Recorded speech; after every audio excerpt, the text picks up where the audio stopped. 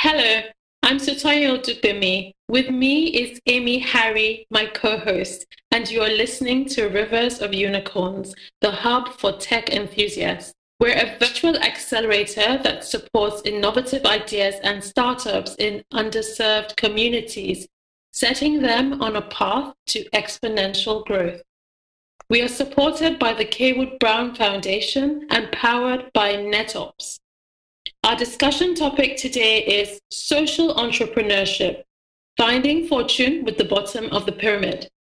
Joining us in this discussion is Dr. Abie Hector Goma. Be sure to stay tuned for that. But first off, let's go over our news highlights with Amy. On the international scene, Oracle boots out Microsoft and wins the bid for TikTok operations in the US. And in our local news, GT Bank's fintech ambitions could lead to $1 billion IPO. And lastly, from our cohort, listening sessions currently hold in these cohorts: New Haven Innovation Hub, City Tech Hub, House of Bow, the Kaywood Brown Center, and Startup Bolo. That's it for our news updates. I hope you're all having a lovely day. As I mentioned earlier, our discussion topic for today is finding fortune with the bottom of the pyramid. To join the conversation, visit our website, www.riversofunicorns.com. You can also connect with us on Instagram or Facebook at Rivers of Unicorn. During this segment, we'll be joined by Dr. Abie Hector Goma, General Medical Practitioner and CEO, K Hector Consulting. Welcome. Welcome. Thank you very much. So, recently on Rivers of Unicorns, we've been discussing the social entrepreneurship landscape and the idea of finding fortune with the bottom of the pyramid. We've talked about the impact of social entrepreneurship on local communities with a focus on the 3 Ps: people, profit, and planet. And just thinking about those innovative ideas that startups can and are embracing to empower local communities while still running profitable companies. So, Dr. Abie, tell us a bit about your profession and what sparked your interest in supporting underserved community. Right. I graduated from med school in 1989, so I've been practicing for over 3 decades. And health, going back to the good old definition of health, that is not just the absence of disease, but physical, social, cultural, spiritual, economic well-being. And 2 things really I keep remembering that 2 excellent gynecologists trained me in medical school. One was Emeritus Professor Kelsey Harrison, and the other is Emeritus Professor Nimi Briggs. I noticed that at the end of their active medical career, in their final lectures or speeches, they talked about maternal mortality, death of women, and it hadn't changed much after 4 decades of work. And they both talked about education of the girl child is the answer to maternal mortality, not all the cesarean sections and all of that. And that got me to, as I went through life in my medical practice, that medicine or physical health is only about 20% of health. 80% of health has to do with social factors. And we as doctors and our colleagues in the medical profession cannot make a difference with social factors. So those who make a difference with social factors are those who make people healthy. And that's where I got my passion for looking at what happens at the bottom line. Because poverty, ignorance, and disease remain the tripartite illnesses of life. They haven't changed in the last 100 years. So we need to focus on alleviating poverty, getting people off the poverty level is about the best way to improve their health. And that's where my interest came with social activities and finding ways to support the underserved communities. It's amazing because you're talking about generations. I know Professor Nimini Briggs' work, and I know that he's been so active in our community. And so then what has your own experience been in terms of actually leading that change and hoping to see the narrative change from what those who inspired you has spoken about? Right. I guess it's not changed much, and that's the frustration that what makes a social entrepreneur is not what he or she does, but the innovation, the transformation is what makes a difference. So if you have 1,000 people who have to queue to see a doctor for treatment of a condition, imagine if you had a software that they could access as an app on their phone. So 1,000 people can see one doctor at the same time, and that's transformation of care. And that's the difference. So in terms of social entrepreneurship, we've done quite a bit of work in the last, since 2008, for example, one has been involved in microfinance. But because the microfinance activity is still very manual, we've not used the benefit of innovation to influence the microfinance activities. And that's why we've not made as much difference as we could. So innovation is what is missing in all the intervention that's been going on. That's very insightful, like being able to just look at something and say, how do I try to make this better?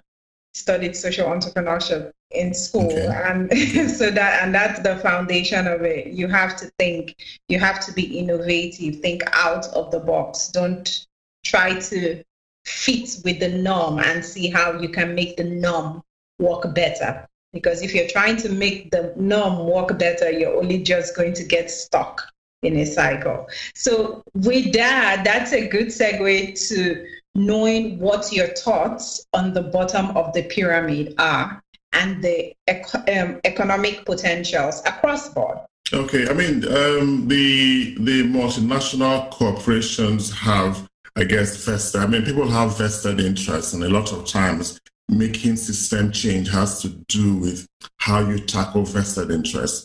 So on the one hand, the argument is there that I think 2/3 of the world population, over 4 billion people, are at the bottom of the pyramid.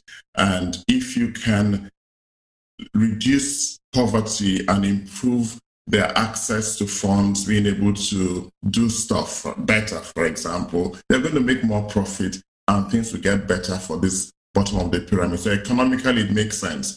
But I want to take a little shift to the left in terms of why do we have such a wide base? I think in 2002, about 20% of the world population had access to about 86% of the economy, and now 8.6% has about 86% of the funds. So when you look at it from that point of view, income gap is widening all over the world. And I mean, sociologists have shown that in every country or every place where income gap is wide, all the social ills, all the health problems are worse. So I'm now wondering, those who have profited or who have created the income gap, we're now depending on them to be the ones to bring about the economic changes at the base of the pyramid. And how possible is that? Well, maybe it is possible, but two things really are important for that to work. One is the issue of governance and the issue of sustainability. Now, in the issue of governance, you and I know that a lot of governments are not answerable to the people. And where we are as a people, there is so much corruption, sadly. And I'm wondering, are we in a position to put the right governance to make these things happen? And a lot of the profiteering that takes place in the communities is not sustainable. And what political willingness is there amongst our leaders to enforce that this improvement of the economy has to be based on sustainability. And those are two things that when I look at our level of operation as a country, I'm not sure we can have governance and sustainability. And if that is not possible, then I think it will not be the multinational corporations, but civil society or social entrepreneurs who will make this happen. That's so intriguing. So I'm going to go back then to what you were discussing about microfinance. And because you're talking about people making that difference and maybe not waiting for government or the multinationals to create that impact. So let's go back to microfinance. Can you just tell us what your experience was of that and how it impacted the community that you were working with? Right. I'll tell a short story just to bring you into the discussion. A friend of mine who is, I think, is the MD of Radio Rivers, I think. He told me many years ago when we started microfinance that his sister used to come to him to ask for money every week. And then for a 2-month period, he didn't see her and he got worried. So he went looking for her. He said, I've not seen you for some time. And then she told him that she got some microfinance money from Wakrike Development Coalition. And then with that, she had gone into her small business. And that is working, so she didn't need to come and beg him for money anymore. Now, that little story of his sister was what made him show interest in what we're doing. It was a practical example. Now, that may be a very little thing, but the fact is she was begging for money every week. She had access to small funds, and she stopped begging. She felt she could do something. Now, the microfinance started back in 2008. When I sent from the UK, I was thinking about the women in my village, and I just sent 100,000 naira to my organization then to say, find 4 women, give them a loan, interest-free, let's see whether they can pay back. Now, that's the women paid back, and 100,000 naira grew to become 150 to 200,000. That's at the height of the program. We now had about 5 million naira, which was provided by our community in US to support the program and take it beyond Ogoloma to the 9 clans of our community, and that has gone on for a while. So the interesting thing is that the women have not really gotten off the poverty level, but at least they have something that they were doing. And that's what I was thinking about, that I always wonder, whenever we're doing something, how can technology come into this and bring about a transformation? It's not just enough to do something small and nice. How can you transform it? I mean, I read a book by Mohammed Yunus, Banker to the Poor. Of course, that's the Grameen Bank, how it all started from $50 to such a massive business. But I'm thinking that looking at all the problems that we have at the bottom of the pyramid, how can we bring technology to make a difference, to transform the manual processing that we're doing? So, but I have a passion that I wish in every community there is a thriving microfinance scheme, which is now powered by technology. So in terms of accounting, maybe mobile phones can be used to do things and all of that. But definitely microfinance has made a difference in the lives of about 500 women. But all we have done really is to touch the problem. I want to see a situation where these women are now coming together and then a cooperative bank, so women who are having access to 100 to 50,000 naira can go on to access 100,000 or 200,000. And then there is kind of geometric progression in the small businesses they're doing. So the woman is frying 1 bag of akara in January. By January next year, she'll be frying 3 bags of akara. You can actually measure the improvement in her business. And then maybe from there, she's going on to begin to supply groundnut oil. So part of that goes into her own business and all that. So the value chain comes. And I just believe that microfinance is one area that could transform our communities. Thank you. That sounds, it resonates, and especially when you said being able to measure the growth, which is something that is key in social entrepreneurship. Because while you're saying you want to help people, you are also driven to be able to measure your social impact on returns, the way general finance will measure the return on regular investments. You have to also measure the social returns. So you talked about microfinancing, and you touched a bit on education, where you gave the example for the women having kids, maternal mortality rates. Education is key. Now, if we look at the two things combined, wouldn't you say, now I'm of the belief that you can't have one being a success without the other. In order for people to be able to come out of poverty, don't you think a firm, whoever, because I know our Nigerian our policies as well, they allow us to be able, people can come together and start their own form of financial institutions and all of that. So wouldn't you say that having, say, an individual or group of individuals that decide that they want to give people this microfinance, but they also want it to be tied to education, where it is mandatory for the people getting the loans to get education, because then they will have the better knowledge on how to probably conduct their business. You get the train of thought. So what do you think about that? Right. Okay. When we started the microfinance project, one of the things which we were supposed to do and grow was enabling the women to acquire basic business skills. So in terms of bookkeeping, understanding what it means to run your own business, as basic as it can be.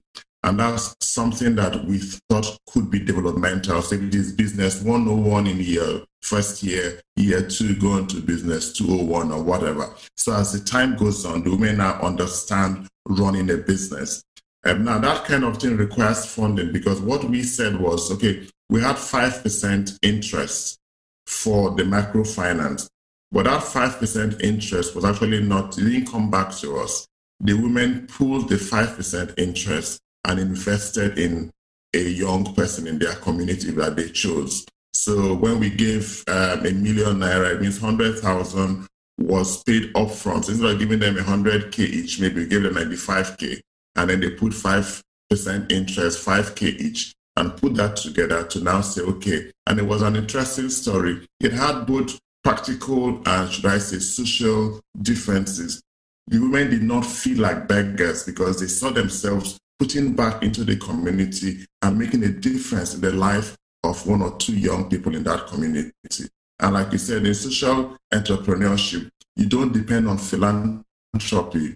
You make some kind of profit and you're able to sustain the business. It's not like you bring 100,000 naira, it's used up, next time you bring 100,000 naira. So the money was recycled. So yes, definitely improving their business skills from 0 to level 1, to level 2 was a part of the plan. So that's definitely important. And even more importantly, I mean, we have in the UK, we have what is called the Mammoth Reviews, and it talks about giving every child the best start in life is the best way to bring about community transformation. And I feel that that's another area that how can we give every child the best start in life?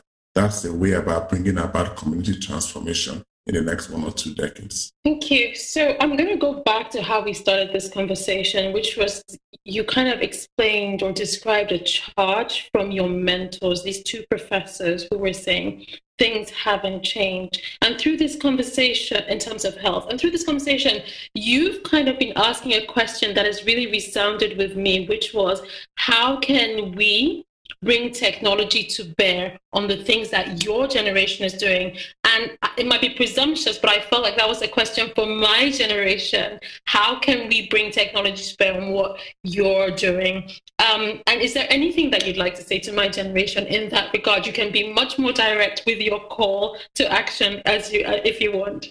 Oh, I mean, definitely. The thing is that everybody knows that the best way to grow economically, as it were, is to find solutions to everyday problems of life. So what are the everyday problems? I guess number one problem is what we talked about, the less than $2 per day poverty line. So we need to put money in people's pockets, but not dash them money, as we say, let them earn the money. And that is where things like microfinance comes in. So the other issue is that, going back to giving every child the best start in life, the father and mother of that child must have some money in their pocket, however small that is. So how can people earn a living? So microfinance is one. I think I heard somebody talk about the waste to wealth, and then using waste to wealth for either interlocking blocks or whatever things people can do. That's another example. I got to see Farm Crowdy, where people use digital platforms to invest, and then farmers could access it. And that, I think, is transforming farming, because farmers can access loans and then investors can get money back. That's, again, I guess, a social enterprise. I was speaking to a fashion designer from my community as I was coming back from work. He set up a fashion house, and he wants to train people from our community to learn to acquire skills.